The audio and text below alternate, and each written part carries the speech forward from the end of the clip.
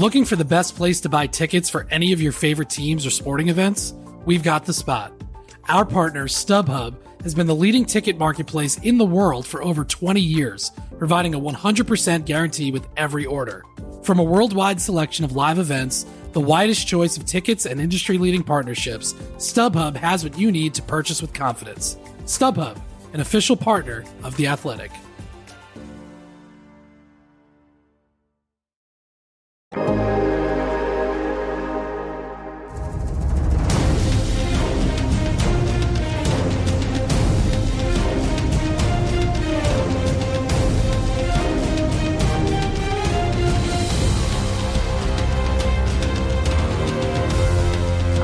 Oh, yeah! Welcome to No Buffs, where we are going to recap episode 1 of Survivor 41. Yes, it is here. 16 painful months, but it's here, baby. An episode called A New Era. Let's do this. Come on in, guy. No, not guys. Pull that back. Not guys anymore. We'll get to that. I'm Tess Mellis. I'm a Survivor noob, but I have some vets, helping me out. I got JD making the magic happen. What's up, JD? Hello, it's great to be here. Thank you for having me. And for the duration of Survivor 41, we are lucky to have Crooked Media's Jason Concepcion. Jason, are you ready for this? I am ready.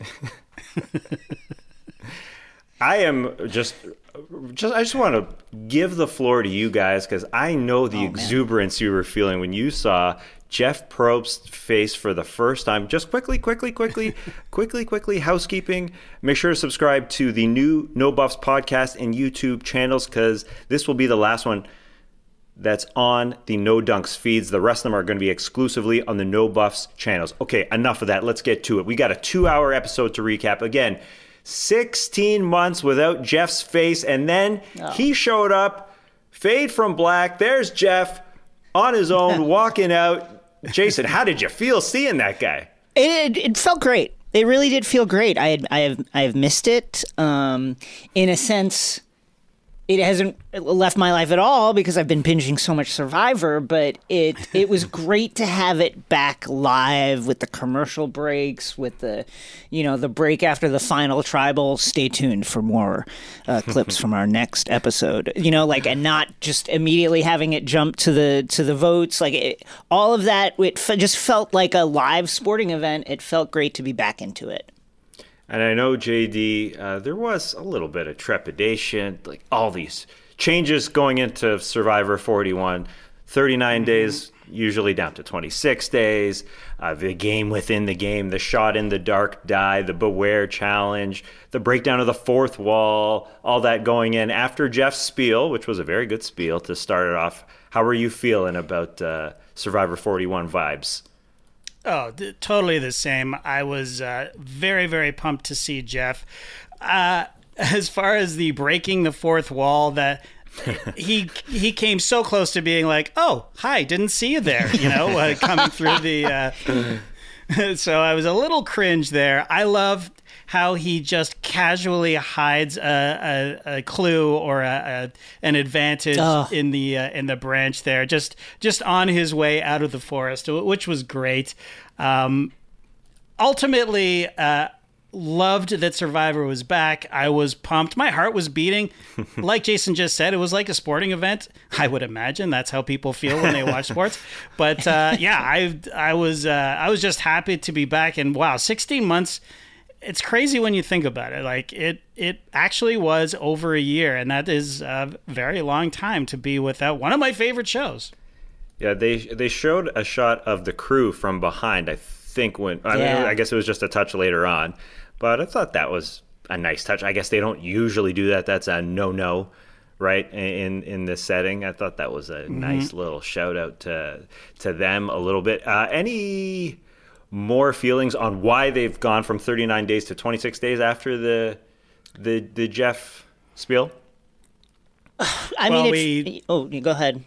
Yeah, I think we established that it was because of quarantine. Everybody had to go through a 14-day quarantine.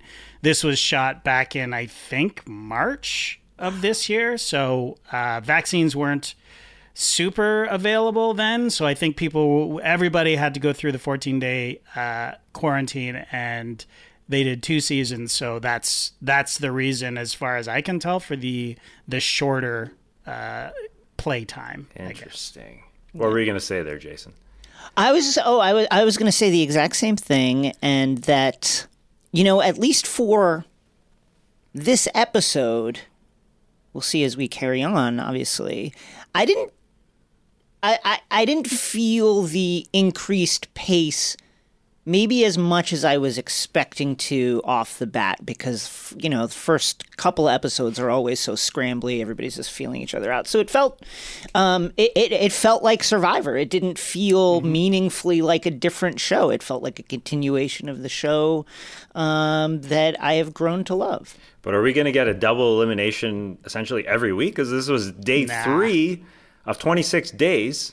And we got to get rid of another 15 people here. So there's like 23 days left, 15 people. It's going to be a double elimination like every time. JD, you say no. I can't see it. I mean, I don't think so. I looked on the Game Within a Game website, and there's 11 slots, so 11 episodes. Now, does that mean that there's only 10 episodes left? I don't know. It could be that they just stopped playing the game. The Game Within a Game may end before the series this season is over. So I think it's going to be spread out like a normal Survivor season, I would think. And real quick, getting back to the shots of the crew. Yep. I am a Survivor. One of the things I've always loved about the show is that you never see the crew. And I have to say, I hated seeing the crew.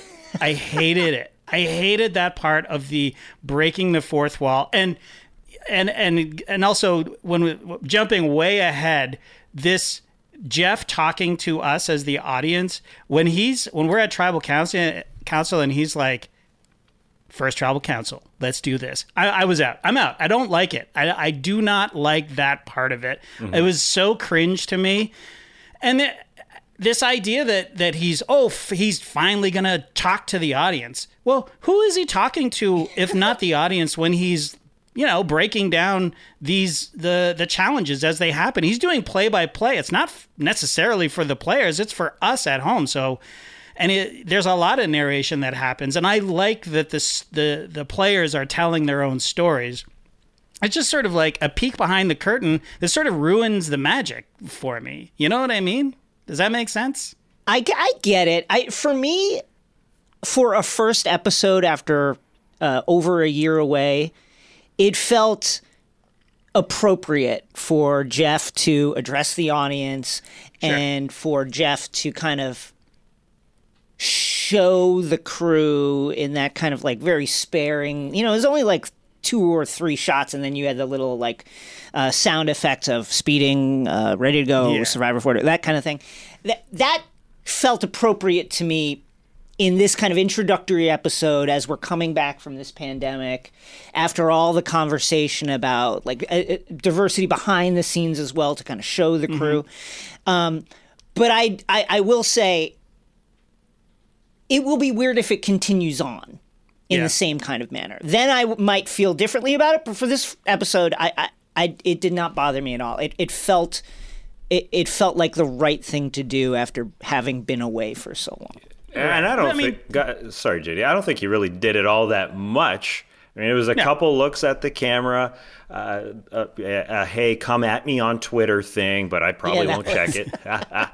I'm not going to look at my replies. Are you kidding? I liked the shot of the crew. I understand that that's not what they do, but I think, and why I mentioned the question about 26 days versus 39 days, I think they tried to jam 2 seasons into one window, and I could be wrong, but I think they're really pushing the crew. There's crews all over the U.S. who are thinking about striking, actually. This has nothing to do with Survivor, but the fact that they're working so freaking hard out there, the union reps are thinking about striking. It's a conversation because they're working seriously long days. So I'm putting two and two together, that's pure speculation. But I think they're just being pushed to the edge of extinction. No, but they're working a lot. So I think that's why there was a little crew shot. Maybe it was even added in recently. I don't know, because as you said, JD, it was recorded 6 months ago, and just now we're getting to a point where these crews are getting a little angry with how much they're being worked, because the film industry is trying to catch up, like a lot of other industries. But I cut you off, JD. Give it to me. I was just gonna say, don't get me wrong. Like I would watch a full season of the making of every single episode, behind the scenes, see how the sausage is made, so to speak. I am fascinated by that. But when it comes to the game of Survivor, I want to be fully immersed. And I think part of why they did this was to try to immerse the viewer even more into the experience. But for me, it had the exact opposite. It took me out of it and was like, oh yeah, they were shooting a show, and oh, they're not alone on the beach just talking about stuff. In my back of my mind. Wait, JD, did you not know that they were not alone on the Did you not know?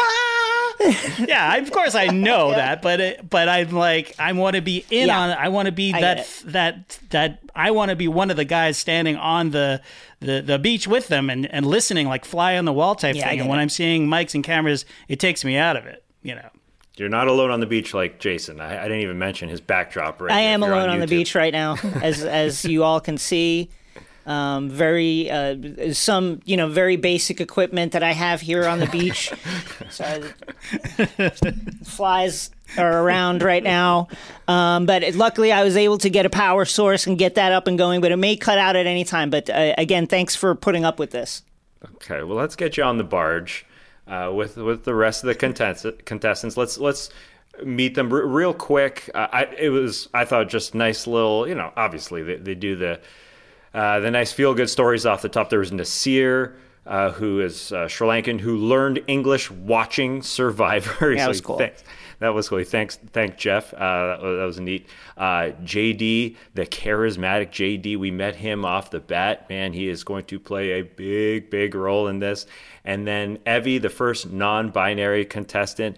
And what I said off the top, where I mentioned the come on in guys that Jeff has always said, Jeff asked, and Evie spoke up, if come on in guys is cool anymore. Evie said, yeah, totally fine.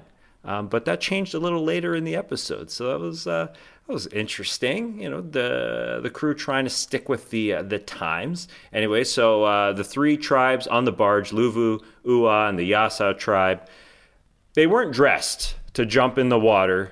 Does that usually happen? Yeah, they're never dressed for the occasion. They don't learn. I guess they want to come looking good, and so they're not ready to. Well, I mean, I think they go through their stuff. Like the production looks at what you had. Like, if anybody's ever watched Survivor, and be like, man, I would go in full Gore-Tex, like fleece, like the highest tech, North Face. No, they pull that shit out. There's a reason why Nick wore his suit coat for the entire season, because they do that on purpose, and why like Angelina wore gray leggings that were rotting for the entire season, because they go through it and they'll make sure they curate your wardrobe. Okay, so and they color coordinated as well to match everybody with their tribes there. So we're seeing pictures, if you're watching on YouTube, of the green tribe, Ua, and then what is it? Yase. And they're sort of yellow and orange, and they kind of all match, and it's kind of cool the way they do that. They must instruct them. I mean, when I send my kids to camp, they're like, bring a yellow, green, and red shirt because you're going to be playing Capture the Flag, and I'm sure it's exactly the same thing. Yeah, it's crazy. It's always crazy to me watching Survivor, and it's like, why are you wearing a knit? Why are you wearing a wool cardigan? It's raining out here. Because they make them do it. They're like, yep, you're taking your grandma's cardigan out to the beach, and you're going to be in that the whole time. All right, so they meet Jeff on the barge. First challenge, here we go. 3 teams, 3 tribes, ready to go. You got to find paddles on the barge. Then you got to jump in the water, get the entire tribe in a boat, paddle around a buoy and race back to get the flint from Jeff and win team immunity from the next challenge. So Ua, which is JD we mentioned, Sarah, healthcare consultant, Shan, the Canadian pastor, Ricard, the flight attendant, Jeannie, the grocery clerk, or maybe I'm getting that. Yeah, that's right. Yeah. Oh, That's right. she's on there. And Brad, the cattle rancher, who, Jason, you've got a good comp for. This is I call him Beef Walton because of his the fact that he is a rancher and the fact that he looks exactly like Bill Walton. Beef Walton, Daddy Beef, Father Beef, Big Brad Meat, all of those nicknames were thrown around as I was watching Brad and his gigantic chompers over the course of this first episode. He looks exactly like Bill Walton. Exactly. I think he sounds like him too. If you go in on Paramount Plus, they have a deleted scene of when his tribe gets fire for the first time, and he sounds exactly to me like Bill Walton. I want a 12-inch from DeMarcus. That Bill Walton. Billy, yeah. Bill could be on this show for sure. Oh, he would. fit in. He would absolutely God, yeah. thrive on this show. He'd would find talk- like some hallucinogenic plant out there in the in the jungle and come back. Okay, everybody, we got to try this. It's like Bob Weir used to say.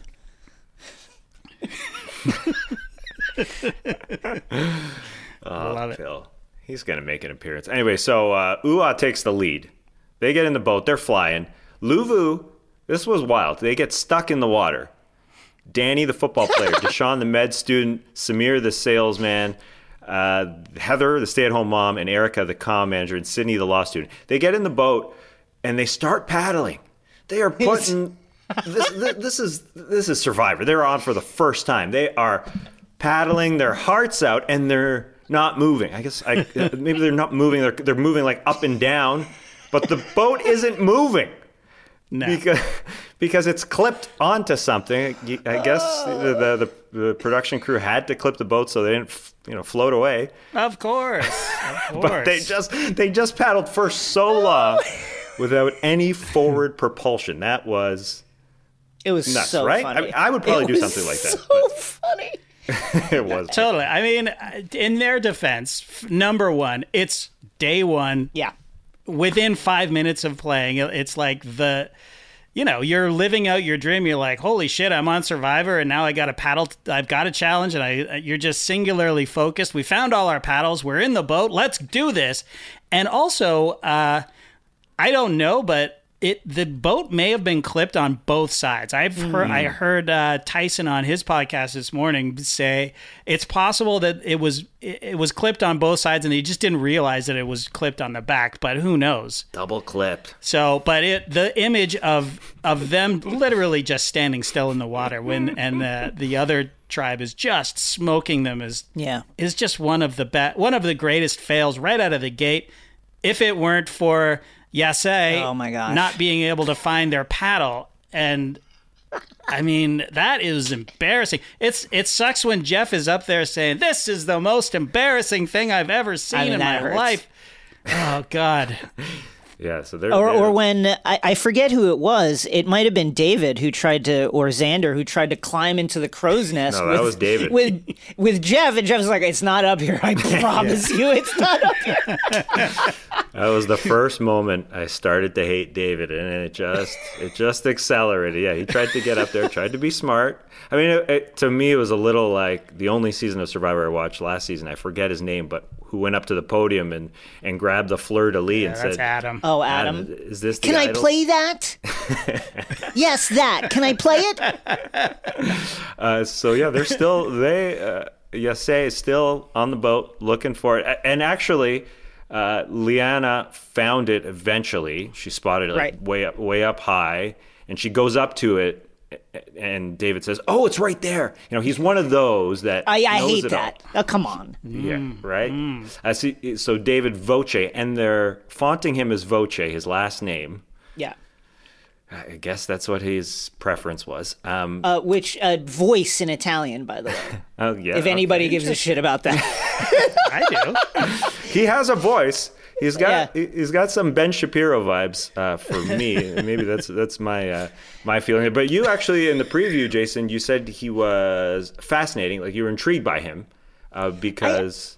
I am intrigued by him, and that intrigue has only grown deeper and more intense as I watch the episode. So, in the EW coverage and some of the kind of like short video clips in which the contestants introduce themselves, he said that his comp and the person he's modeling himself after is Russell Hantz, which is just weird to me to model yourself after one of the most reviled and incomplete Survivor players ever. Like, he is got everything but the social game. Unfortunately, the social game is the entire thing.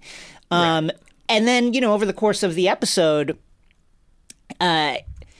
just weird gameplay from him.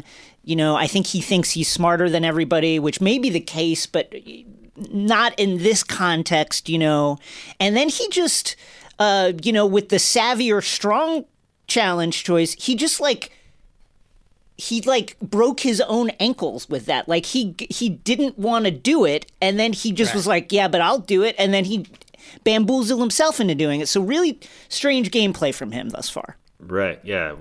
So yeah.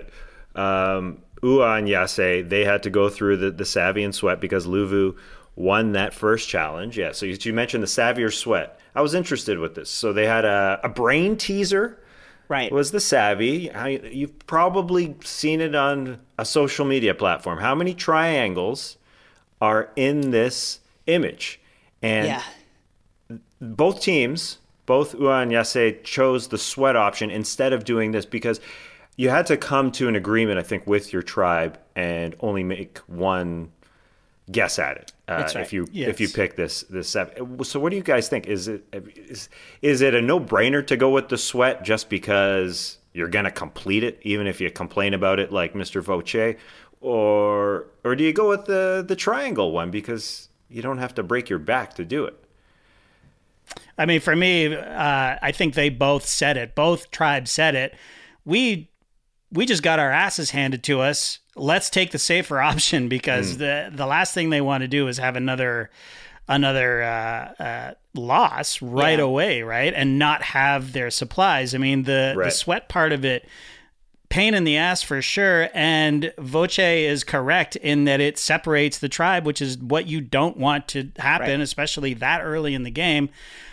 So that's why he was pro triangle. But I'm intimidated by this. I mean, I looked on Reddit to try to find the answer. It's hard. And this is what I came up with. 51. Somebody posted this. And, could they figure it out? But you get one guess, right? So if you're off by one, if you just forget one. According to this piece of paper, the answer is 51, and it breaks it down.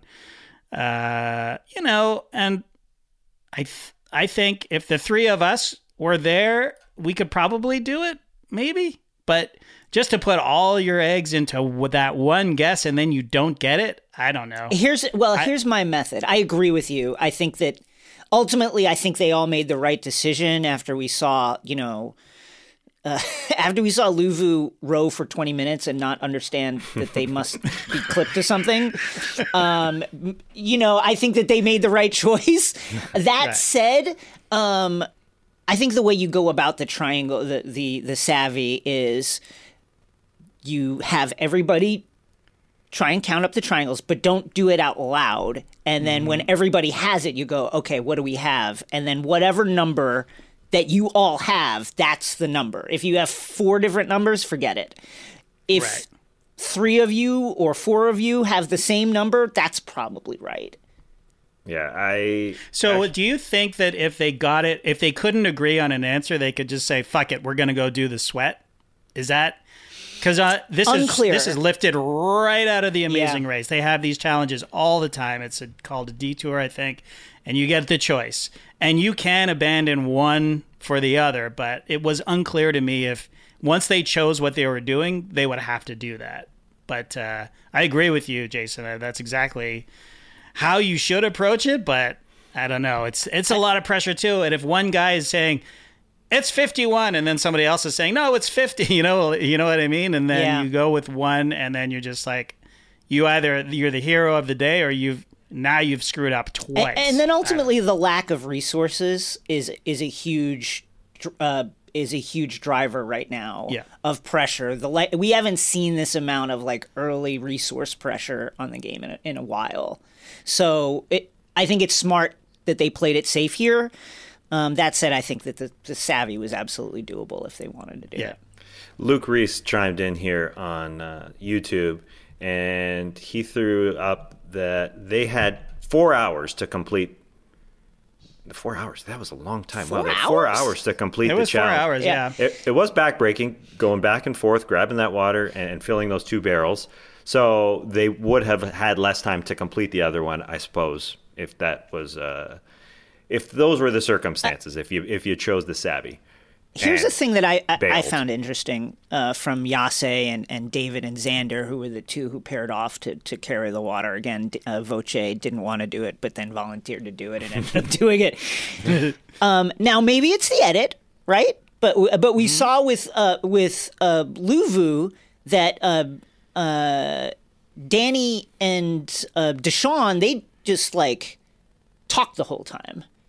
Xander and Voce, it was like they just in silence trudged up and down the beach. It's like, you guys need to take advantage of this time and talk and figure something out. But it's like they didn't interact until they were done, and then they just like high-fived and collapsed on the sand. Like, what are you guys doing? Yeah, that was which is a great point, because they were being accused of that by the other team members, going, those guys are bonding like hell over there. But they actually didn't seem to be, as you say, Jason. So, yeah, it's crazy. Yeah, what happened with Luvu was Nasir went to go look for Danny and Deshawn, and they were, at that point, because they were taking a little break. He went to go look for firewood. He went to go look for firewood. Yeah, he was snooping. Obviously, he wanted to create the divide, which would also be a pro of, the 6 people doing the Savvy together, because, the separation, obviously separates people. And Nasir assumed that Danny and Deshawn were looking for idols, and they stopped working. So he went back and reported to everybody else, hey, those guys are screwing us. They're wasting their time. So Nasir tries to cause a little rift. Is that a smart move in Survivor to start screwing around there? I see Jason saying, yeah. I think that it's personally, I think that it's, again, like it's a little Monday morning quarterback to be like, well, here's what I would do. But it feels like a common mistake is when you pass on the information, Nasir tried to steer it in a direction. Oh, let's think about voting them. Just come back and say, oh, man, I saw them looking for idols. Hey, I get it, Survivor. Let everybody else do with that information what they will and think about it in the way they think about it. I just think if you try to steer it too quickly, too soon in the game, that is often a way that you get burnt by that information. Yeah, I agree 100%. And gathering everybody together was probably a mistake as well. Just tell them individually, it's like, hey, man, I saw these guys, they were looking for idols. Another mistake he made, and, hindsight 2020, but he probably shouldn't have said off the bat before they started doing it, hey, we're not going to talk about strategy. And then he immediately turns around and starts talking about strategy, right? So that was a bad look on him as well. And I don't necessarily think that was his fault. And I think his heart may have been in the right place. It's like, I said that we weren't going to talk strategy, and then you guys are turning around and burning us, right? Like you're betraying us by looking for idols. So I think in his mind he's totally in the right. But hey, man, that's Survivor, right? Little Boston Rob energy to be like, yeah, we got it. We're not talking strategy. Let's just all agree right now. We're not going to talk about it. So the tribe that got immunity, Yase, is hanging out. Evie, I thought you guys tell me was doing a great job of bonding with everybody. She had some Bill Walton vibes if he was on the show. Like they were talking to, Evie was talking to everybody. Yeah. Bonding with Liana, bonding with Abraham. And then Abraham started complaining about Tiffany Abe was ready. Right. Abe was ready. Tiffany was, not part of the challenge, I suppose. Didn't go after a paddle or something. So Abraham went after her immediately. Then Liana got into it and told Tiffany that Abraham wants her out. Is that a dumb move by Abraham? Obviously, foreshadowing here. Wasn't a great move. But he said Tiffany isn't strong enough. Is that an old school way of playing Survivor, thinking that you gotta bring the strongest people, the people that can do the challenges, Jason? Wow. Yes and no. Yes, in that we've seen time and time again that keeping the tribe strong is often a way to just shoot yourself in the foot. It never works out quite the way that you think it will. That said, with the lack of resources again, and with the way they are limiting access to flint, access to the machete, the challenges mean a lot more now. They mean a lot more. And I think it remains to be seen how that will play out over the course of the competition. But at least from episode 1, you have to weigh those rewards a lot differently now. And so I think there is a different calculus to keeping the tribe strong than there has been in recent seasons. Yeah, I read an interview with him, Abraham, who was, spoiler alert, eliminated at the end of this episode. He said, "I have gone back and watched every Survivor. The strongest person was not voted out first, ever." So he thought he was in a good position to play that card. Did he think he was the strongest, though? Yeah, I don't know. Obviously, if he said it. I guess in his tribe, maybe he was, if we go back and look, if we had a strength test amongst those 6. But we've got Danny, the football player. In another one, we've got a track star. We've got the swim star in Sarah.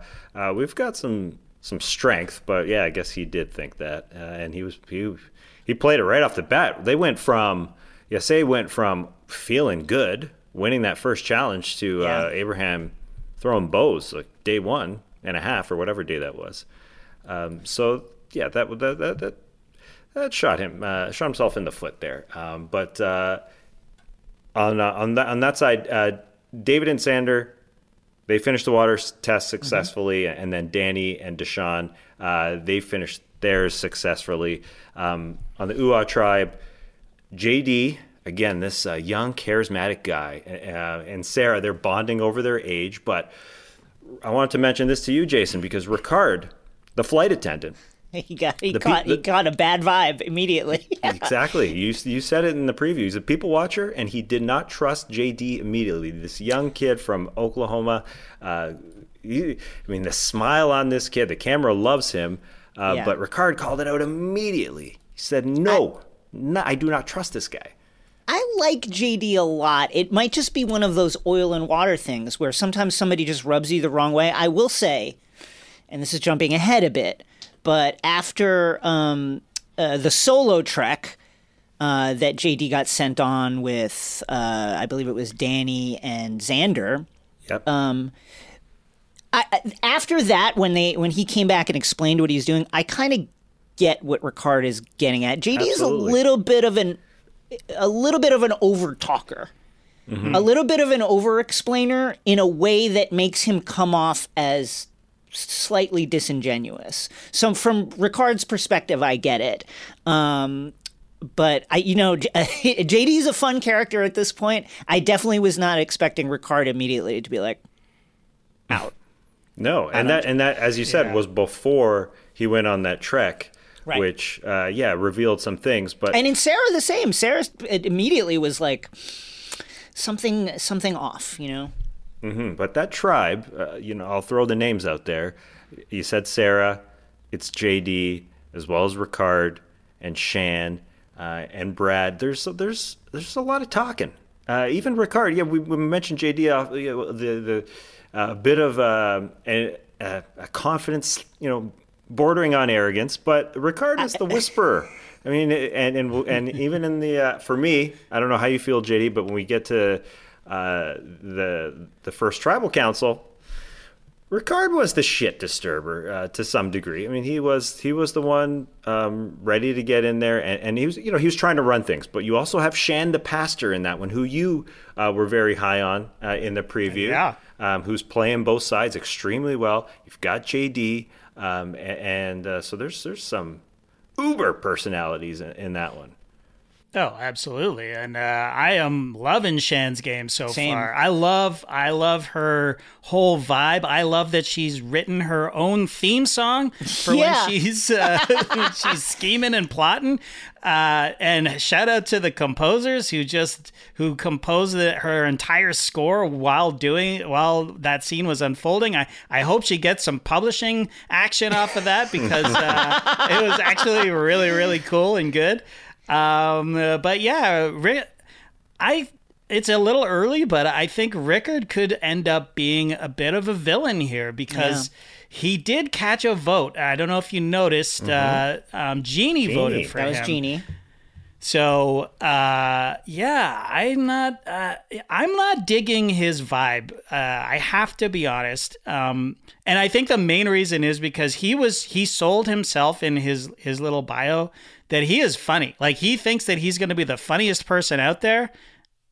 I didn't see any funny Ricard. Like, I didn't see him be funny at all. His confessionals weren't particularly funny.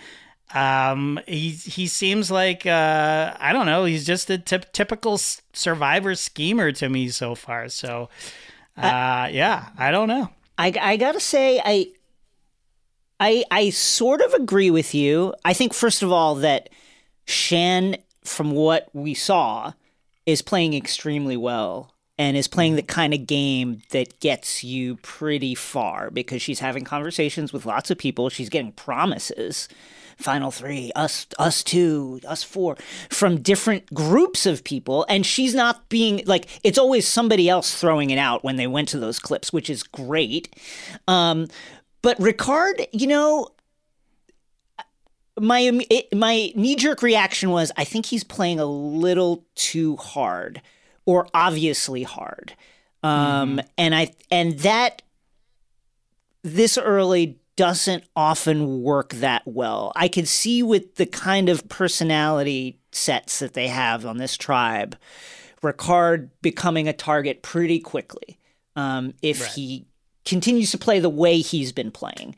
And I think the fact that Jeannie threw it out there, you're right, JD, like that means that she caught a vibe. It was also like, that tribal, I felt bad for Jeannie and for Beef Walton, because it was clear that they were just not involved in any of the conversations that were good. Like, Jeannie's vote was a very, very random, I haven't spoken with anyone for 4 hours vote. But that, or it was planned that way, because if Sarah knew that she was on the outs and she used that die to get out of it, then that vote would be there to catch whatever. It would end up being a tie between, I guess, what was it, Brad and it would have been Brad and Ricard at the end there. So but yeah, you could be 100% right. It's very hard to tell this early in the game. I think I agree with everything you just said, Jason. I think that Ricard is very, very lucky that he's on the same tribe as JD, who seems to be playing not as just as hard, but not as nuanced. And he's just so enthusiastic, and it's just youth, and he's just happy to be there. It's a thrill of a lifetime for all of them, obviously, but he is just 100%. His whole personality, he's even said in his confessionals, like, I based my whole persona on Survivor. On my heroes are survivors. So for him to be there, and he's like trying not to play hard, he says, but he is definitely very much tap dancing his way all the way up that mountain. He's playing very, very hard. I mean, he immediately was like, yeah, I'm 2-time state track champion. It's like, why are you telling people this? Like, don't talk about this. When he got that extra vote, when he saw that, when he was voting, he let out a huge yeah. He is absolutely ready to go, but he wasn't always like that. I like the backstory of him with the braces and the glasses, and he's changed. Survivor changed him, and it is interesting. Him and Ricard in the same group there. I loved Jeannie. She obviously was showing us something. Just wanted to declare that Ricard was somehow, whatever the word is, I don't know, getting under her skin or just, as you guys said, playing too hard, because through every conversation, she would not say a name. She would not drop a name. Smart, yeah. People were asking her, and she said, I don't want to vote anyone. That's a quote from her. And when Shan tried to get something out of her, but we have to vote someone, she also added. So. That's just one of those classic, you got to get them to say who they're thinking first. You just can't say, in that conversation, you can't be the person who goes, I think it should be Ricard. I don't know, what are you thinking? You've just got to get them to say what they're thinking first. Right, and the producers had to have shown that to us on purpose, because as you said, JD, they didn't need to show us that vote, because it was inconsequential to who was being voted off. So I think that's definitely something to look out for. So let's get to the protect or risk your vote. Jason, you mentioned they trekked up a mountain. That's right. The boat showed up and said, one of you from each tribe, you got to get on here. Danny, the football player, he logged the water. He said, I'll do this too, no problem. I got it. And from Yasay, young Xander, the app developer, he jumped on it. And JD drew the rock. That was the only group from the Ua tribe that actually did it the smart way. Fairly. Smarter, exactly. That's the word for it. So the three trek up a mountain together. They all come back down separately, and then each is presented with the prisoner's dilemma, as it's called, I guess.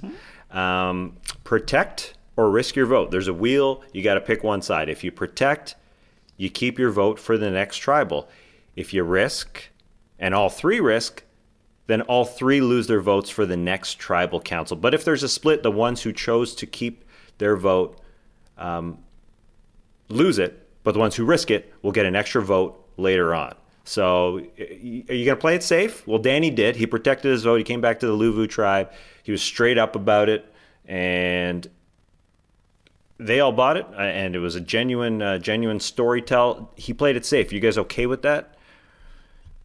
I think it's... Oh, sorry. Go ahead, JD. To me, no, I'm not okay with it. I think that you are a fool if you don't risk your vote.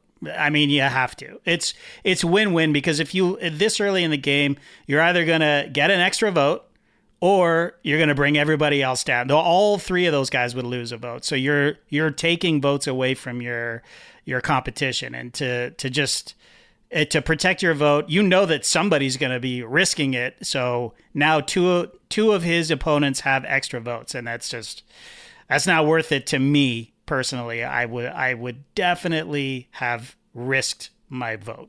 Wow. I personally would have protected this early because of the smaller tribe size and the fact that I would be willing to gamble that those extra votes would not reach me before they are used within their own tribes, if indeed they would come out of that particular game. So I personally would have protect, but I think it also depends on the vibe you're getting from your tribe. I think Danny, understanding that, hey, I'm an ex-NFL player, I'm probably I'm definitely the strongest person on my team. I might be the strongest person in this game. I've got to establish some trust right now. You know what I mean? I've got to establish some trust to show that people can work with me. I think that if you look at it from that perspective, I think Danny made the right decision. I can understand that. I can understand risking it as well. But I think you take it by a tribe basis. Yeah, Xander and JD risked it, and they came home with another vote. Well, Danny did not. I don't know if it was the editing, but I felt that Danny needed to play it safe. I don't know. Maybe Danny just plays that role really well. He is that type of guy. He seems like a loyal team guy. Maybe it's the football in him. I don't know. But the good thing is that he was able to go through that whole experience and then come back and explain exactly what happened. That was good. Beat for beat. and he didn't have to lie about it. And Xander, to his credit, did the same thing, although I don't understand why he admitted to having or to risking the vote, because now they're going to wonder if he has that extra vote. Yeah, you got to lie about it. And then you see JD, we cut to JD, and he's kind of floundering. And I was, they never revealed that he risked the vote until we actually see the vote at Tribal Council. So you're either, this guy's not very articulate, which is not the case. We've seen him talk very articulately and eloquently throughout the entire the episode so far. But when it comes to him telling his tribe what happened, what transpired, he lied. You could tell he was lying. And as far as I can tell, I don't think Ricard bought it at all. No, right? Ricard flat out was like, nope. Yeah, exactly. He said, quote, "He's a shady boots liar," which is a great, great term I'd never heard. It's interesting because I think that, But it worked for him at the same time. I mean, he wasn't voted off. It did work for him. I think that he just kind of got caught up in how much of a lie to tell in the moment, right. And I think that's what tripped him up. So yeah, there's people chiming in on the YouTube chat saying he was a bad liar, and I agree. The way they cut it, he was blabbering for a long time. He's like, wait, let me go back and explain this. It's like, so we got to, and then there's a wheel. Okay, let me go. Right. But did I mention this? And it was like, okay. Right. It was, and they cued the dote-de-dote-de-dote-de-dote And you saw music everybody while he's playing his. That's funny. Yeah. I mean, he obviously, he overdid it. He was trying to play that, maybe if I say a lot, they'll just kind of get lost in it. Ricard, flight attendant, come on. He might be just like a space. I think he is like legitimately just like a spacey guy too. You know what I mean? Like I think it's like a combo of all those things. He was trying to figure out where and when. Maybe should I lie? Also, I'm kind of a space case, right? And I'm already playing from behind because, unbeknownst to me, Ricard and other people have caught a weird vibe from me. Yeah, they've caught a weird vibe for sure. But in the end. He survived. I guess enough people liked him on that tribe. And like our JD, you said you got to risk it. And he came through. And it worked. And now he has an extra vote that he can use, I think, until there's 6 people left in the game. Right. Yes. And nobody knows that he has it. Or they may suspect that he has something, but they don't know what it is, and so that's the confusing part because Jason, you said earlier, Xander came back and said, "We get a vote. Now we get an extra vote," but he used the word "we," but it's his vote, right? So now, everybody in his tribe, this "we" shit? Yeah, exactly. You say, but say bullshit. That's wrong, man. That ain't true. So everybody knows now that he has an extra vote. I mean, they got to assume. Yeah, but the conceit is that when they get to the merge, we're all going to be in an alliance, and so I'm going to use my extra vote to further us as a tribe further. But anyone who watches Survivor knows that these original tribes, sometimes they work, but sometimes they fall apart right away. So I guess I saw. Sorry to cut you off, Jason. I saw an argument by Dalton on EW who said if there was any time to risk it and potentially lose your vote, to go back to that argument, this is the time to do it because there's a maximum amount of people, a good amount of people. And it's kind of like, rolling that new challenge die. Like if there's a good time, it's right now where you'd lose your vote and it may not come into effect. And it probably wouldn't have for anybody unless you're getting voted off. I mean, the people who are voted off are just plain old voted off in this instance, but I mean, Sarah definitely should have rolled that dice, right? I mean, well, that was crazy that she didn't. Yeah, and I read it. She didn't really regret it either. I guess because why not? She might just be bad at Survivor. I mean, yeah. I mean, there's this great shot of Shan saying, "No, don't use it. Don't save it. Save it," knowing that she's going to vote for her. It was that part was just. That's beautiful. why I think Shan is a real threat to win this game. Totally. the Canadian pastor who lives in the U.S., who was also part of a gang. Yeah, I love it. Was it a Canadian gang, JD? Because I don't know. I hope so. do those exist? Oh yeah, hell yeah. Okay, so Weren't you in a gang, Taz? Yeah, totally. This is our gang right here. Right. Okay, so we're gonna get to the tribal council real quick. Let's get to the big challenge. Here it is. This is it. Jeff said, "Come on in, guys." For the last time, Ricard spoke up and said he didn't appreciate or doesn't believe that it should be in the lexicon anymore, pointing to the fact that there are so many people that are now the 50% diversity rule. He pointed to everybody here, all the black, all the brown people, how Survivor supports the LGBT community. It's time to move on. And Jeff Probst was very happy to move on from it. He said, "Yes, I'm glad I'm saying it for the last time." So Jeff Probst is on Twitter looking for suggestions. You guys on Twitter and in the YouTube channel, let us know, what should Jeff say? If it's not "come on in, guys," what should it be? Jason, what do you got? I love y'all. Now it's interesting because I've had the guys conversation in a lot of different and diverse groups. I think that there is a split of opinion on how gender neutral guys in the common usage really is. I honor their decision. I personally love y'all. Come on in, y'all. It's folksy. It feels welcoming and warm. I personally, I use it in emails quite a bit. I like y'all. Yeah, y'all is... I'm a big y'all fan. I've lived here in the South for how long have we been here, Taz? 8 years or so. Yeah. I've tried y'all on every once in a while. Let me see if it fits. It feels very alien coming off my tongue.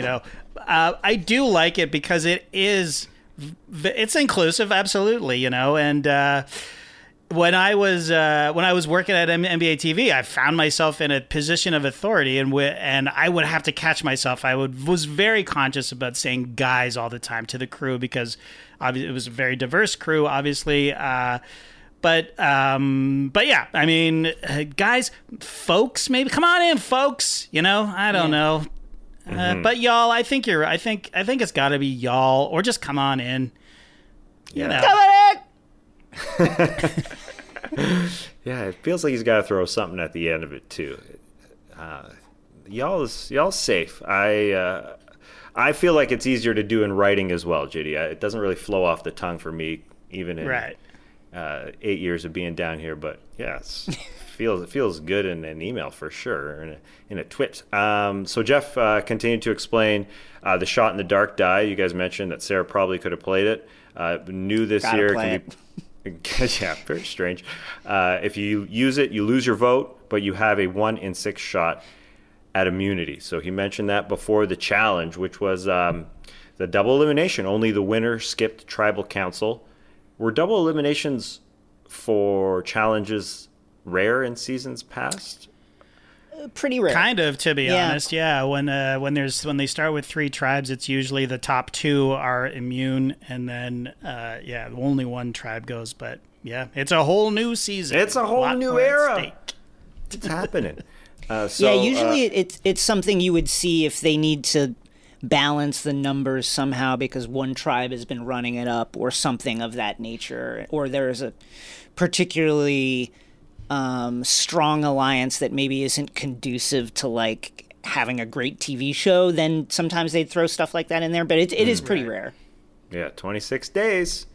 This is it's gonna come fast and furious, I think. Well, I'm thrown to our other series there, Fast and Furious. Anyways, it looked like Luvu is done in this challenge. They had a big setback. Samir didn't have a bag on the platform. Come on. They had to go back. Come on, man. But they got to puzzle time. Ua got out to a big lead, Sarah and Shan. But something happened. They're struggling. And they realized... Sarah says in an interview after on EW that she realized that there was a puzzle piece in the bag that Shan did not empty out the bag properly. And so it was stuck in there. And then Luvu made a comeback. And then Sarah and Shan finally realized they had a missing piece. Too late. Luvu. What a comeback. Incredible It seemed like they were comeback. You gotta, dead in the water. you got to shake those bags out. Come on. Yeah. Come on. Like, did you not see what happened with the paddle on the barge? That's exactly what happened. I mean, it's both tribes, just attention to detail not there. Like Nasir not having the bag on the other bags is just criminal. And then how do you not shake the bags out? And then when you're missing the piece, how is that not the thing that you go to after looking around? You don't see it. Then you shake the bags out. Like, it took way too long for them to get to, I'm going to shake the bags out. Yeah, shake 100% correct. There's got to be some good shake that bag memes happening for the Ua tribe, especially because the other 4 people are just standing there, cheering them on. Serve a purpose and look at the bag. Well, I don't think they're allowed to, Tassie. Well, you got to look at it. It's, I suppose, yeah. And they could tell them they didn't have to touch it. Yeah, you're right. Yeah, maybe it was a little tough to see in those meshy bags. It's not like see-through, but still, that piece held them back, and that was what led to Sarah's demise.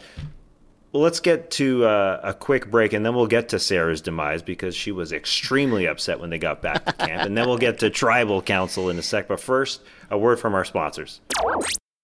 Looking for an assist with your credit card, but can't get a hold of anyone? Luckily, with 24/7 U.S.-based live customer service from Discover, everyone has the option to talk to a real person anytime, day or night. Yep, you heard that right. You can talk to a real human in customer service at any time. Sounds like a real game changer if you ask us. Make the right call and get the service you deserve with Discover. Limitations apply. See terms at discover.com/creditcard. Looking for an assist with your credit card but can't get a hold of anyone? Luckily, with 24/7 U.S.-based live customer service from Discover, everyone has the option to talk to a real person anytime, day or night. Yep, you heard that right. You can talk to a real human in customer service anytime. Sounds like a real game changer if you ask us. Make the right call and get the service that you deserve with Discover. Limitations apply. See terms at discover.com/creditcard. We're back on No Buffs. Let's set the scene because it's going to get spicy. The Ua tribe. We mentioned JD, the kid from Oklahoma, Sarah, the healthcare consultant, Beef Walton, making things Beefy. happen. Father Beef. Father Beef. It's a good one. I think he's the eldest of the tribe. Or Jeannie's close. The grocery clerk, Jeannie, Shan, the Canadian pastor, Ricard, the flight attendant. This is the spicy tribe. They all get back to camp, and Sarah's crying about the puzzle. She was hurt. It hit her. She thought they had it solved. And then Ricard, he's getting into everyone's ear. He's playing it. He's telling people to get JD off. Pronto, he goes to Sarah. Let's get JD. Don't trust him. It goes to Jeannie. Let's get JD. Jeannie says, nothing. Yeah. She knows what she's doing. She doesn't screw around. Then this was the good part. Mr. Father Beef. This is his time to shine here. Ricard, Sarah, and Shan are huddling. They're talking about JD, most likely who to vote off. Brad, a.k.a. Father Beef, Beef Walton, walks in, and Ricard asks him straight up, who should we vote off? It takes a second. Everybody's sort of like, what are you thinking? Just say it. And he says, with Sarah and Shan right there, well, this is what I'm thinking. Sarah and Shan are on the table. Yeah, he literally did that, Jason. Like, this one and this one. Yeah. If you're watching YouTube, Jason is literally pointing, as Brad did, these two people in front of me, to my left and to my right. If you don't know their names, here are my fingers, Sarah and Shan. And in a quick testimonial, Sarah was taken aback, saying, oh, man, this guy is old school. He's playing it like they played it in the year 2000. which she just was disgusted by. Jason, are you pro or con just saying it to someone's face like that? Yeah, I think it's a very dangerous move unless you are looking to cause chaos. If that is specifically your goal, and you've read your fellow contestants, and you feel like that's something you can accomplish by doing this, I don't particularly have a problem with the move. But I think Big Daddy Beef is mistaken if he thinks that he can just drop people's names to their faces and think that they won't feel a kind of way about it. And I think that's I think, as often happens with, I think, some older characters, sometimes as Big Daddy Beef is, there's this like, oh, you've been watching this show, like, you know what it is. It's the game. And they don't put the personal and the emotional part of the calculation into it. And they never put that into their formulation. People are going to feel a way about you mentioning their name. And I just think this is unwise unless you are going for chaos. Yeah, and he was specifically pointing them out because they were the two that messed up the puzzle, and that's what he was thinking, because I guess no one else in his mind really deserved it other than those two. Sure, I guess, yeah. Yeah, but I was curious about the style because I had never seen such a thing in my my newbie survivor status. JD, or what were you thinking when Brad dropped the hammer like that? Yeah, I mean, it's exactly what Jason has already said. You want to basically get it out of them, who they're talking about. But it is an old school way of playing. When there is no other reason to get rid of somebody, you got to look at the challenge, and you got to look at who's to blame for losing the challenge. And, those two were obviously to blame. They messed up the puzzle. I mean, you can... Obvious in the sense that they were on the puzzle. The piece was missing. It was their responsibility. So sure, it's obvious to go, these two clearly should be on the chopping block, but you don't just say that. And I feel like he was just put on the spot and didn't know what else to say. There's this really pregnant pause, and he's just like, he looks around. He's like, well, who do you think? 4 of the 6 people are standing right there. I mean, like, and he doesn't want to throw JD under the bus, because the next scene he's like, man, they're throwing your name under the bus, to JD, right? So obviously he's with JD. And then he was put on the spot, and he was like, I guess I have to tell the truth, and this is what I think. So it was a mistake, but I think this is going to happen to you in Survivor. You're going to be put on the spot, and you have to be ready with a response, or you have to be a way to finesse it away from the attention away from you, and say, yeah, who do you guys think? Because I honestly don't know. Jeannie had a great line. I don't want to vote anybody off, guys. Yeah. He's got that Bill Walton vibe. Exactly. He's got this sort of like, just the guy, let's be hippies here. Namaste, namaste, namaste. I don't know. Who do you think, Rickard? Who do you think? Get them to say something. Like, there's 3 other people there. See what who do you think? I don't know. Who are y'all thinking? Obviously, there's 4 of us here and 2 not, so... Anybody in that other group that you're thinking about? Because maybe we could just do them right now. That's the way you kind of have to think. And I think Sarah just played this extremely poorly. Forget the puzzle, right? Forget the puzzle. The fact that, and if you like watching it back, Shan masterfully, while empathizing with Sarah, also steered it clearly that it was more her fault than my own fault, right? She did that very subtly and very, very wonderfully, while also being like, I'm so scared too, y'all. Like, I'm here with you, And I think Sarah, instead of like allying with the other person who is on the block, who's completely incentivized to like push them overboard, you need to push that person overboard. You need to be like, well, she didn't shake out the bag, yada, yada, yada. She's been talking to everyone, yada, yada. Like, and she just didn't do that. And that, coupled with her display in tribal council, I think really just kind of sealed her fate. Like, she didn't play, really. And that was unfortunate. got to play the game. She totally said that in her interview with Dalton Ross, that you put a little too many eggs in the basket with her relationship with Shan and Ricard to some degree, and didn't play the game like Shan did, who played it for me, as you guys are saying, masterfully. She was talking to everybody, and she went to Jeannie, who won't say anyone's name, but the other, there's so many personalities in this group with Ricard, Shan, and then Brad, who I just think, if in his testimonial, or not his testimonial, in his introduction video, I mean, he looks at the camera and he looks you in the eye, and I just don't think he's the kind of guy who's gonna lie. So when he's asked a question, I mean, yeah, there was a pregnant pause. He thought about it for a sec, but I don't know if he can really scheme at all. Like, I don't know if he's going to be able to do that.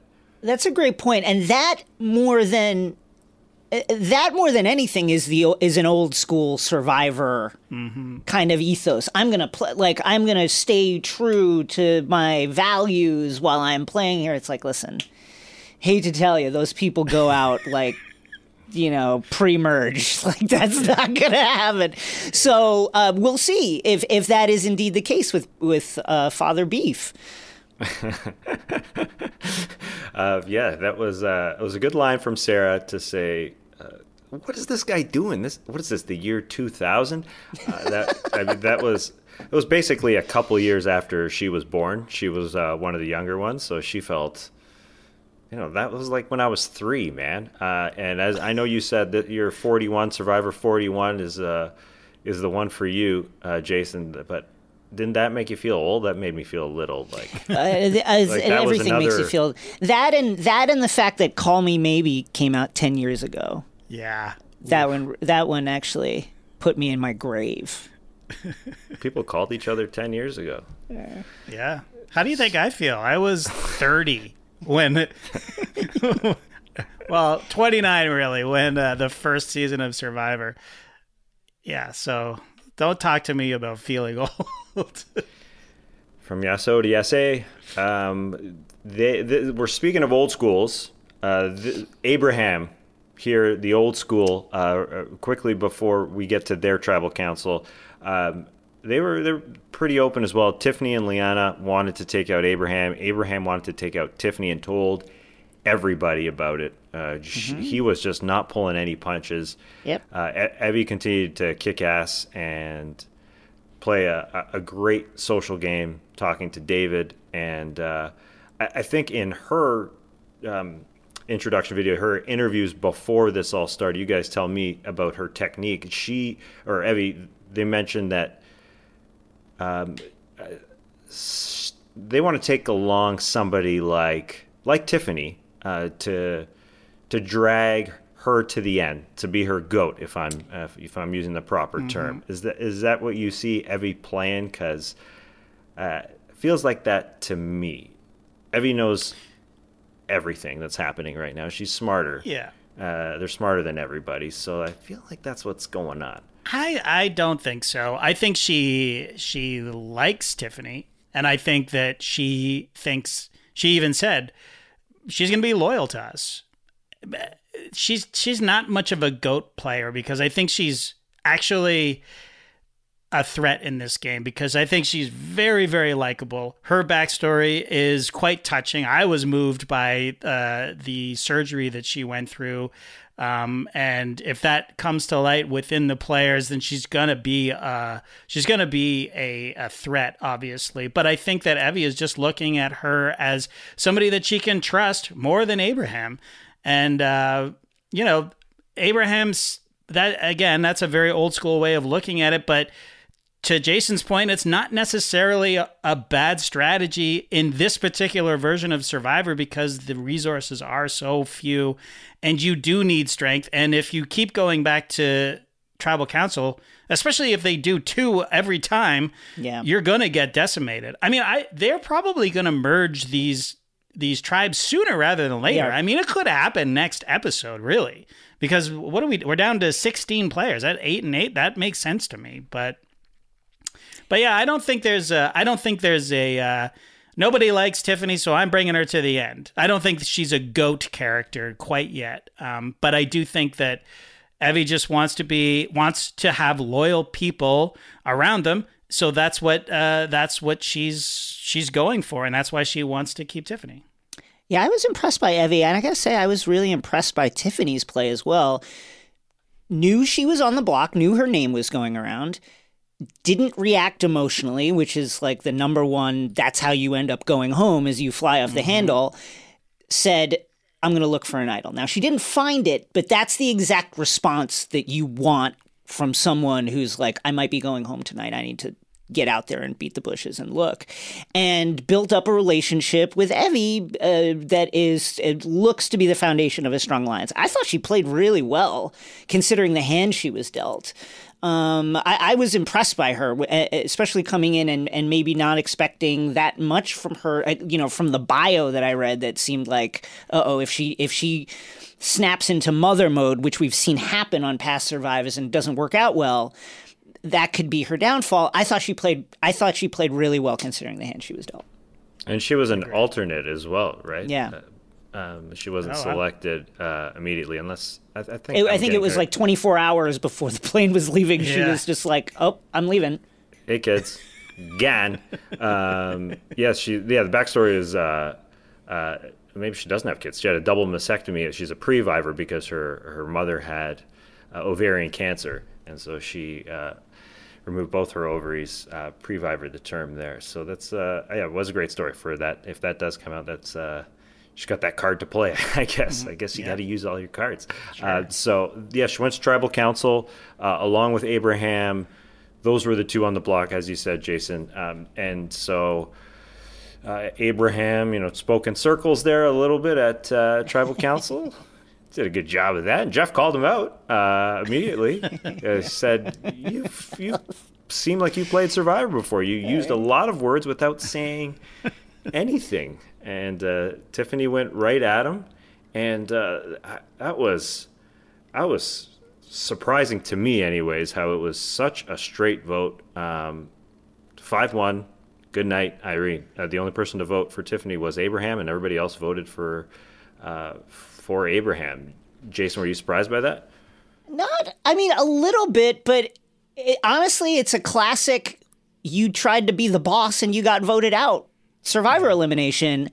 It happens almost every season. Someone try it, and it's often like these a guy who feels like by dint of their age and experience, they are just automatically slotted into a position of authority, and they start trying to pull the strings and guide things in a certain direction. That gives people the wrong vibe, and that person ends up going home. It happens quite often. So I was a little surprised in the sense that, we're waiting to see the effect of these diminished resources on decision-making. But aside from that, this was a classic Survivor elimination. Yeah, I thought the only thing that I'm not sure if this was a play or not, but the only thing that kind of surprised me was, besides the vote, was Evie said when Evie was asked just about the team going forward, I guess, Evie said strength is important. So I don't know if that was a smokescreen to say that maybe Abraham is not going to get my vote, but obviously did get Evie's vote. So maybe Evie's just knew what was going on. They all seemed to know what the heck was going on, and maybe that was just a smart little move by Evie, as Evie seems to be pulling off. So to the other Tribal Council, because it's a double elimination here. And we mentioned this one where it was a live Tribal Council, as they say, where they just start talking. I love a live Tribal. Like, throw out the first hour and 50 minutes of the show because they were leaning seemingly towards JD. Beef battle, Brad, Daddy Beef threw in there. No way. It's Shan or Sarah on the board, and then at the Tribal Council, JD was talking, and then Ricard gets in Shan's ear to vote for Brad, and JD picked that up, saw them whispering. Probst asked him, "Hey, is this a little worrisome to you, those people talking over there? He's like, yeah. This is terrifying, man. But then Ricard tried to mend that fence. He went to JD and said, we're voting Brad. JD got up, went over to Shan and said, this is a dumb idea to vote Brad.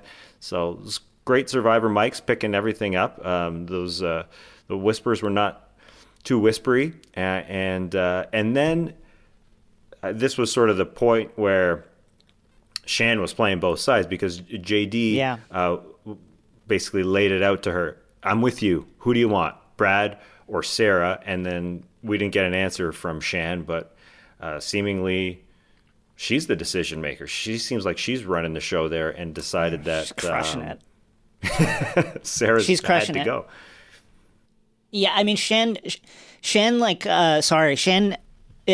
that confessional where she talks about, like, in one sense, I'm on the top because of this, but on the other sense, because I'm in the bottom because of this, but I'm also in the middle because of the way the votes are breaking out. I think she's extremely dangerous in all of this. And JD, it's interesting to watch JD's performance in this tribal because he, like, almost talked himself into being voted out, then talked himself out of it, and then talked Brad out of it. But he was, like, just going to continue talking as everybody else schemed behind him. I'm like, man, what are you doing? You need to get involved in this.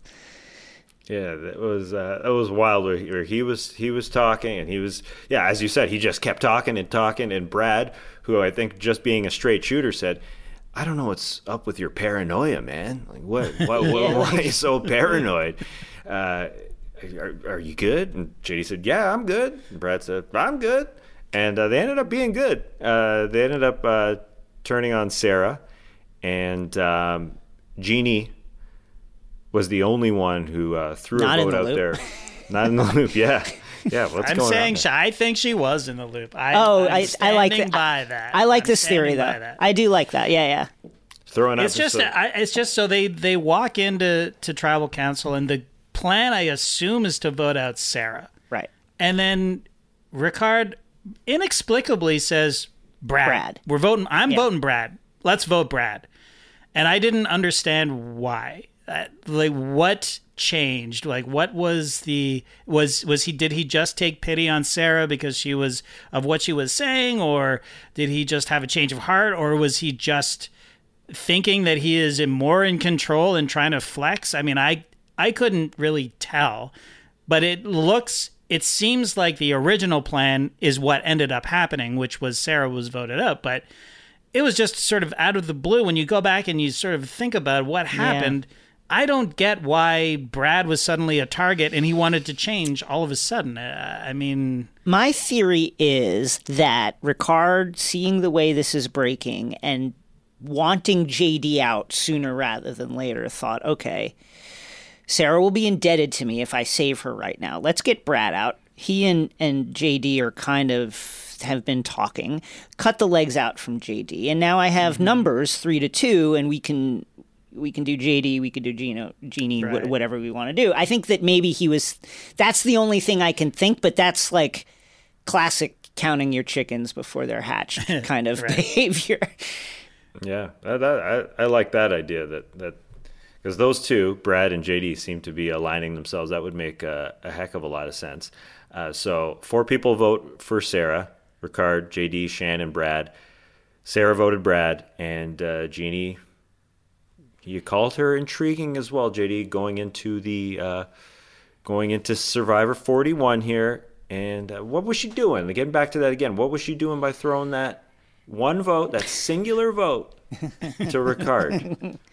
Yeah, I mean, it's exact. There's one of two options. She's completely out of the loop. She doesn't like Ricard, and so she voted for Ricard. Or that was the safety vote in case Sarah used the die to try to save herself miraculously. 16.8%. 16.7. Sorry. 16.7. She saves herself, and then there's a vote for the person who is next in line in the power rankings as far as Yua is concerned. I mean, I like that theory better because it's more interesting to me, but and Shan is obviously the ringleader here. Yeah. She's playing everybody, and it's beautiful to watch. It's beautiful. And it could be that the very first scene we see with Ua on the beach is Jeannie going, I'm totally on the bottom.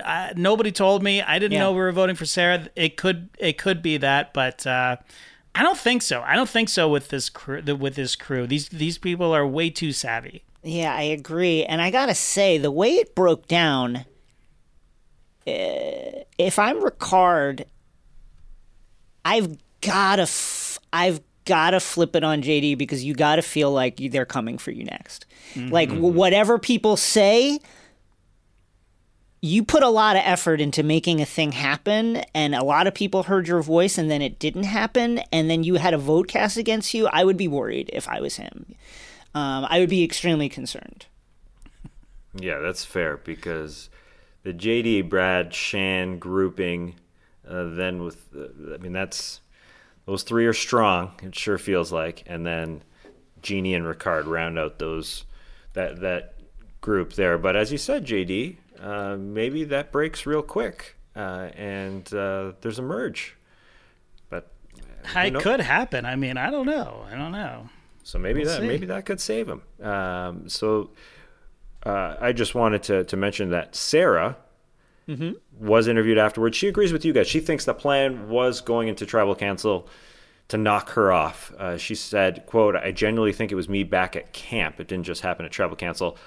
Also, they didn't show this, but I was literally walking on the trail and I saw the 5 of them talking, and I was not included in it. So I knew it was me going into tribal, but I genuinely thought Shan wanted to change it to Brad in that moment. It was very evident to me, and that's why I hesitated to play the shot, to play that die. I think Sarah just played this as poorly as you could play it. And the other thing is her display at tribal. I think, what you want to depict there is that you are somebody that people can work with. And she came off like somebody who might blow up an alliance if you had it with her, like would not be able to like hold it together. So I think that a tough appearance for her. She should have been a little bit more ruthless in her dealings with Shan, and immediately started lobbying to get Shan out of this show. And she didn't do that, and she ended up going home. I just think she was a little stunned by what was happening. She wasn't ready for the lights. Lights too bright for her. Mm-hmm. Yeah. What happens when two people are talking at a tribal council like that, and she wanted to interject? There was, I think it was JD and Shan sort of off to the side. She felt like she could be a part of it, and she wanted to jump in, and she was extremely polite and said, "Can I get in here?" And they just kind of looked at her, and then she said, "Or do you guys want a moment? Do you just jump in?" Because this was it's her life, your life on the line. What do you moment? These are her last moments on the show. You got to get in there. You got to talk to people. Like, if people aren't... One of my pet peeves on Survivor, and I think a lot of it is about how this show, because of the lack of food, because of the long hours, you're around strangers, it breaks you down to like your essential personality a lot. You see that happen a lot. Mm-hmm. But it drives me crazy when somebody will be sitting on the beach and let's see 3 people sitting over there like, they didn't include me, they're talking with them. It's like, go over there. What's stopping you? Like, you should go over there because they're not going to come over here, and so you need to do that to stay in the game. And I know that's hard because that's like an ingrained thing that people have from their own history and all their experiences. But like, you just got to stick your nose in. Mm-hmm. Mm-hmm. Absolutely. And and it is interesting. The 2 youngest people, Sarah and JD, were developing a bit of a rapport. JD said, young people don't generally go too far. Let's change that up. But they are on the opposite sides of the spectrum in terms of what you were just talking about, Jason. JD is right up in every conversation, while Sarah, was a little bit hesitant. She did say, I think it was genuinely really close to converting to Brad, but Shan played it perfectly, as we saw.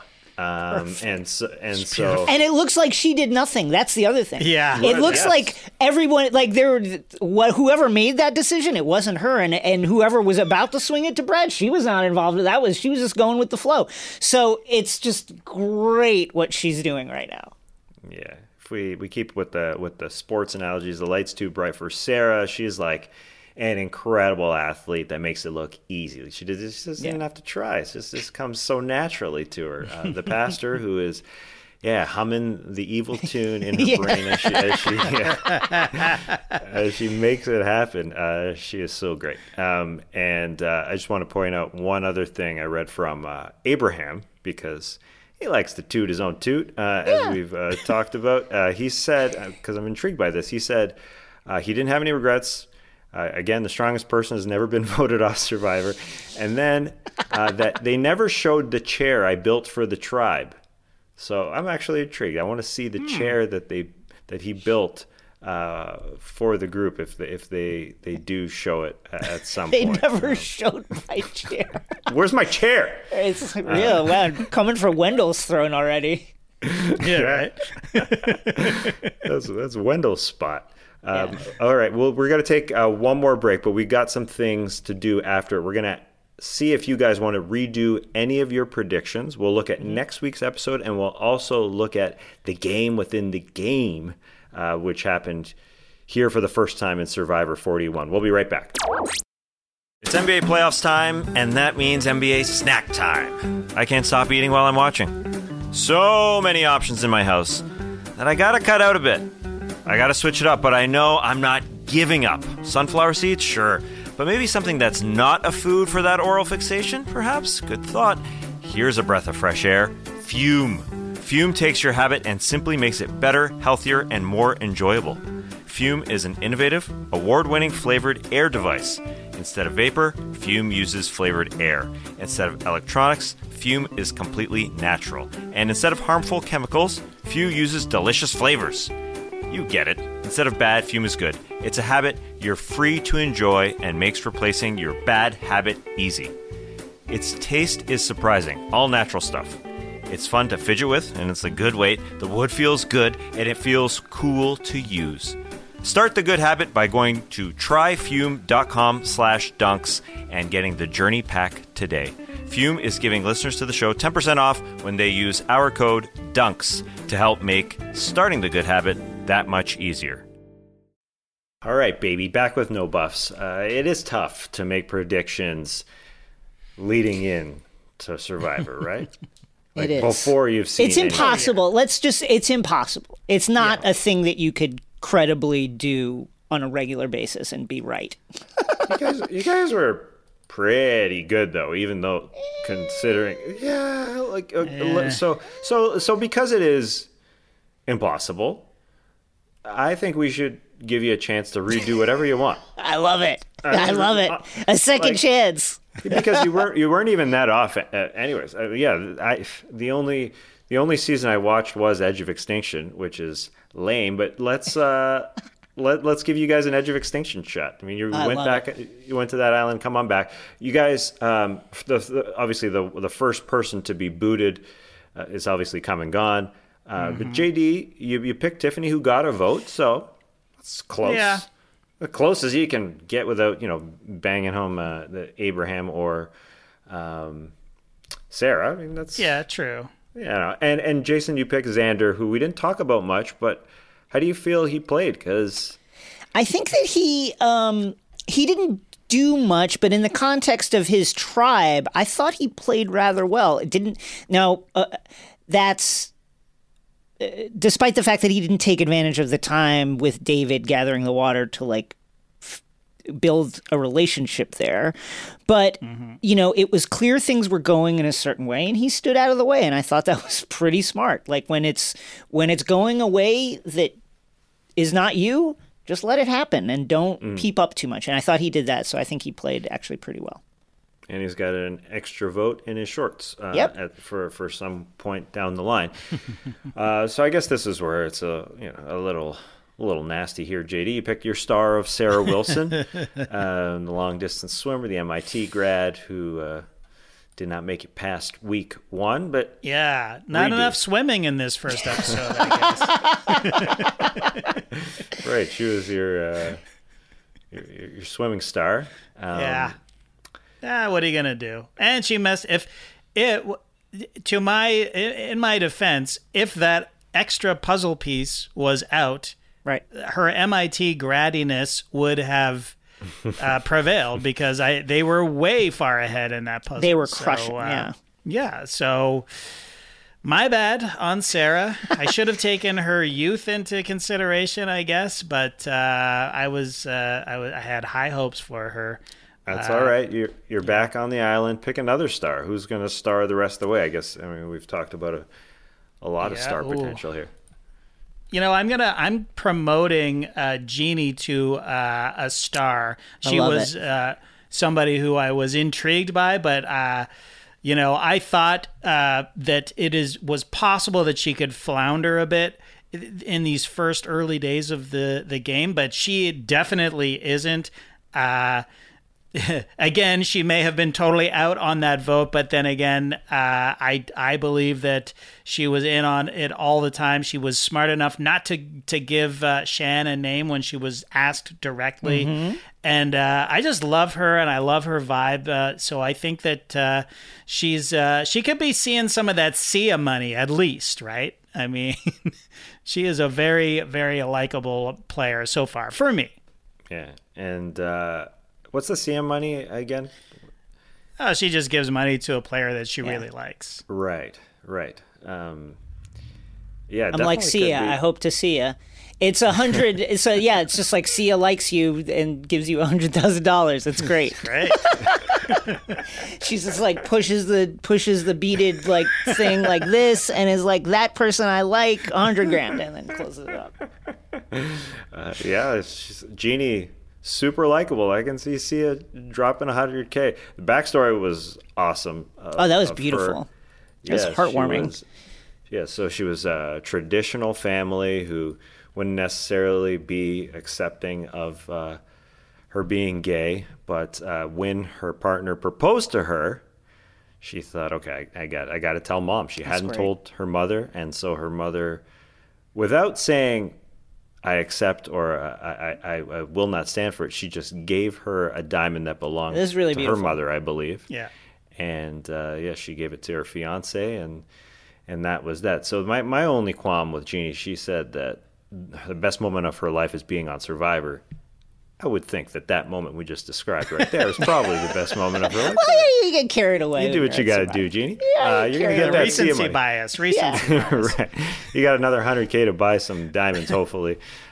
Speaking of the family packages, what did you guys think of them? Because that's new for Survivor, Tassie. They the sort of flashback and actually seeing the families in little montages when they're describing their backstories was new. So I was curious, Jason, what you thought of them, and Tass as well. I thought in the context of a shortened season in which we are likely not going to get a family visit because of quarantine, etc., that this was a great way to work that backstory into the flow of the program. I liked it. Obviously, if we're going for a full 39-day season, maybe we don't need it, but I liked it. Yeah. So any backstory just wouldn't show a family member in... It was all in their own words, and that's what sort of my take on it is that I found it a little... let me say this. I was moved by almost all of them, like especially Jeannie, Tiffany as well, even Ricard's lovely stories, lovely backstories. Beef Walton as well, with his seeing a shot of his dad. Usually you would just see... That was beautiful. That was nice, yeah. It was really nice, and you know, here's this guy who's just lost his father. In a normal season, he would just say, I lost my father before coming out here, and you wouldn't see the images to go along with it. So, you know, I feel like that, as you say, Jason, I don't think we're going to get a loved one's visit. So, you know, I think this is substituting for it. But I have to say that I didn't love it on the first episode because I like just meeting these people for the first time and just the way they're meeting each other, face value, you know, and you do get these stories, but we don't get the images to go along with them. And I don't know. It was just, it was jarring almost. And I love the family visit when suddenly you see these people for the first time they have they're living, breathing people, and and they're all clean, and they've come from the real world, and I've always loved that part of it. It's like, oh, I wonder what Jeannie's wife looks like, and they see each other, and Jeannie is a mess because she's been on the beach for 3 weeks. I like seeing that, but we're not going to get that this year, and I just wanted to throw that out there that I don't know, I didn't love that part of it at this point. I think that down the road, when there's a loved one's visit or a substitute, then we start seeing that stuff. But I like meeting people on the beach without the crew around, and getting them at face value and learning to get to know them the way that I would as a contestant if I was on the show. Yeah, but we're not getting that. I know. You know what? It's funny, JD. The thing that made me feel like that was the guy who came out to the beach to in the boat to like invite the 3 contestants to go up the hill. That was the one time that I was like, is there not like a more in the flow of the game way to do this than have like some guy like drive up on a boat? Like, this is so, why are we doing that? That was the one thing. Everything else, like, I get it because of the shortened season, and I thought these were fine and adequate solutions and quite artful at times. The guy in the boat was the one thing I was like, that's weird. Just have a guy pull up in a boat. Yeah, I mean, traditionally they would give you tree mail, and it'd be like, pick somebody, and a boat's going to pick you up, and then you just see a shot of them going off in the boat. So yeah, it's a great point. Let's get to a couple more predictions. Your star prediction, Jason, Erica, was kind of invisible in this episode. Didn't do a lot. The communications manager from Canada, but you're sticking with your star prediction there, or do you want to go in a different direction? I'm going to stick with it. We didn't get much of her, but I thought that what we got was quite energetic, and there's clearly a lot of personality there. And I think in the context of the Luvu tribe, that is a very like brawny, strong tribe. She really does have the chance to like stand out as the star. So I'm going to stay with that, even though we didn't see that much at this particular time. Yeah, we didn't see that much because her tribe won. Yeah. Essentially. I mean. Yeah, right. Nasir stole some of that camera time because he was, saying some stuff. Hey, they're looking for idols out there. Danny and Deshaun were, being muscular. Deshaun, the med student. Danny, the DB, football player. But I agree with you. Along with Heather, the stay-at-home mom, and Sydney, who also we didn't get a lot of. Erica could definitely stand out. It is the brawnier group. Some Courtney vibes a little bit, like that kind of acerbic, like roast master. I'm going to say something really funny right now. I'm going to make fun of you with this little dart, maybe. I got that kind of vibe from Sydney. So Sydney, a dark horse candidate for that as well. I think she's going to be fun. Mm-hmm. What season who's Courtney? Give me some. Courtney was in China, and then I believe I want to say Second Chances, or either that or Game Changers. One of the ones where you come back. Courtney is a blonde woman who is extremely skinny. I don't remember her. And very, very funny. Like, she is just. She had some of the best comeback lines, like Tyson level. I'm gonna make fun of you right now, kind of stuff. Yeah, Sydney, in watching some of her backstory, she's Heroes versus Villains. Nice. She's a law student. She's quippy. I agree. Yeah. She can bring that. And your last prediction before we get to a couple other things. Your winners, still alive, have been mentioned plenty in this episode here, recapping episode 1. Chantel Smith for you, JD. Oh yeah. I'm sticking with Sean. I'm so happy with my pick. Shot in the dark there. Homer pick, really. But wow, she came through for me. So I'm sticking with Shan for now. Doing it all. And as you said, Jason, earlier, when she was, kind of miming out the pyramid, and she was saying, I may be on the bottom for this category, but I'm on top in terms of the social game. Like, she just knows her place. She knows it. She knows it really, really well. Your pick was Ricard Foye, the flight attendant, who we've also mentioned plenty, but that's going to be a heck of a tribe going forward. Those two on the same team for now. Yeah, if I could, like it's recency bias maybe, but I would probably flip Chantel for Ricard at this point. I think Ricard, again, playing very obviously hard, and all the fingerprints are his fingerprints. And I would not be surprised to see him. And he's quite clearly a player, too, like someone you need to watch out for. Obviously capable of coming up with something that maybe someone wouldn't see coming. And so I would think that he looks like a target. I would not be surprised to see him go. And I think Shan has played incredibly well. And they don't give you a theme. They don't put that in and then say, hey, composers, write a theme if you are not in it. If you are not a contender. So I would flip it right now if I had the opportunity. That's a very good point. Okay, let's move on to something that was new for this year. It was the question of what they're going to do with this thing for the kids at home, this puzzle essentially for the kids at home, the game within the game. What are they going to do? And what they did for the kids out there was they had one frame essentially of a puzzle. Go to survivorgwg.com, and we're showing it to you on YouTube right now. Figure this thing out. My question first, did you guys go to survivorgwg.com? Jason, did you? I didn't do it. Okay. Let me tell you what happened and why I didn't. Yeah, you tell us. Tell us what happened. Because the thing came on the screen, and I said, "Oh, it's the game within the game. Pause it." And my girlfriend goes, "That's for kids," and I just was like, Oh man! And now I don't want to see it anymore. Wow! That's hilarious. I definitely went to it and I did it all, of course. So this was the Rebus. It was on the side of the platform during the immunity challenge.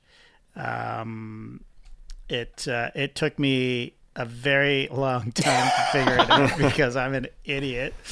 It's day one alliance, obviously. I did get it right on the when I finally figured it out. I did get it on the first try. And then there's afterwards, it takes you to a word scramble.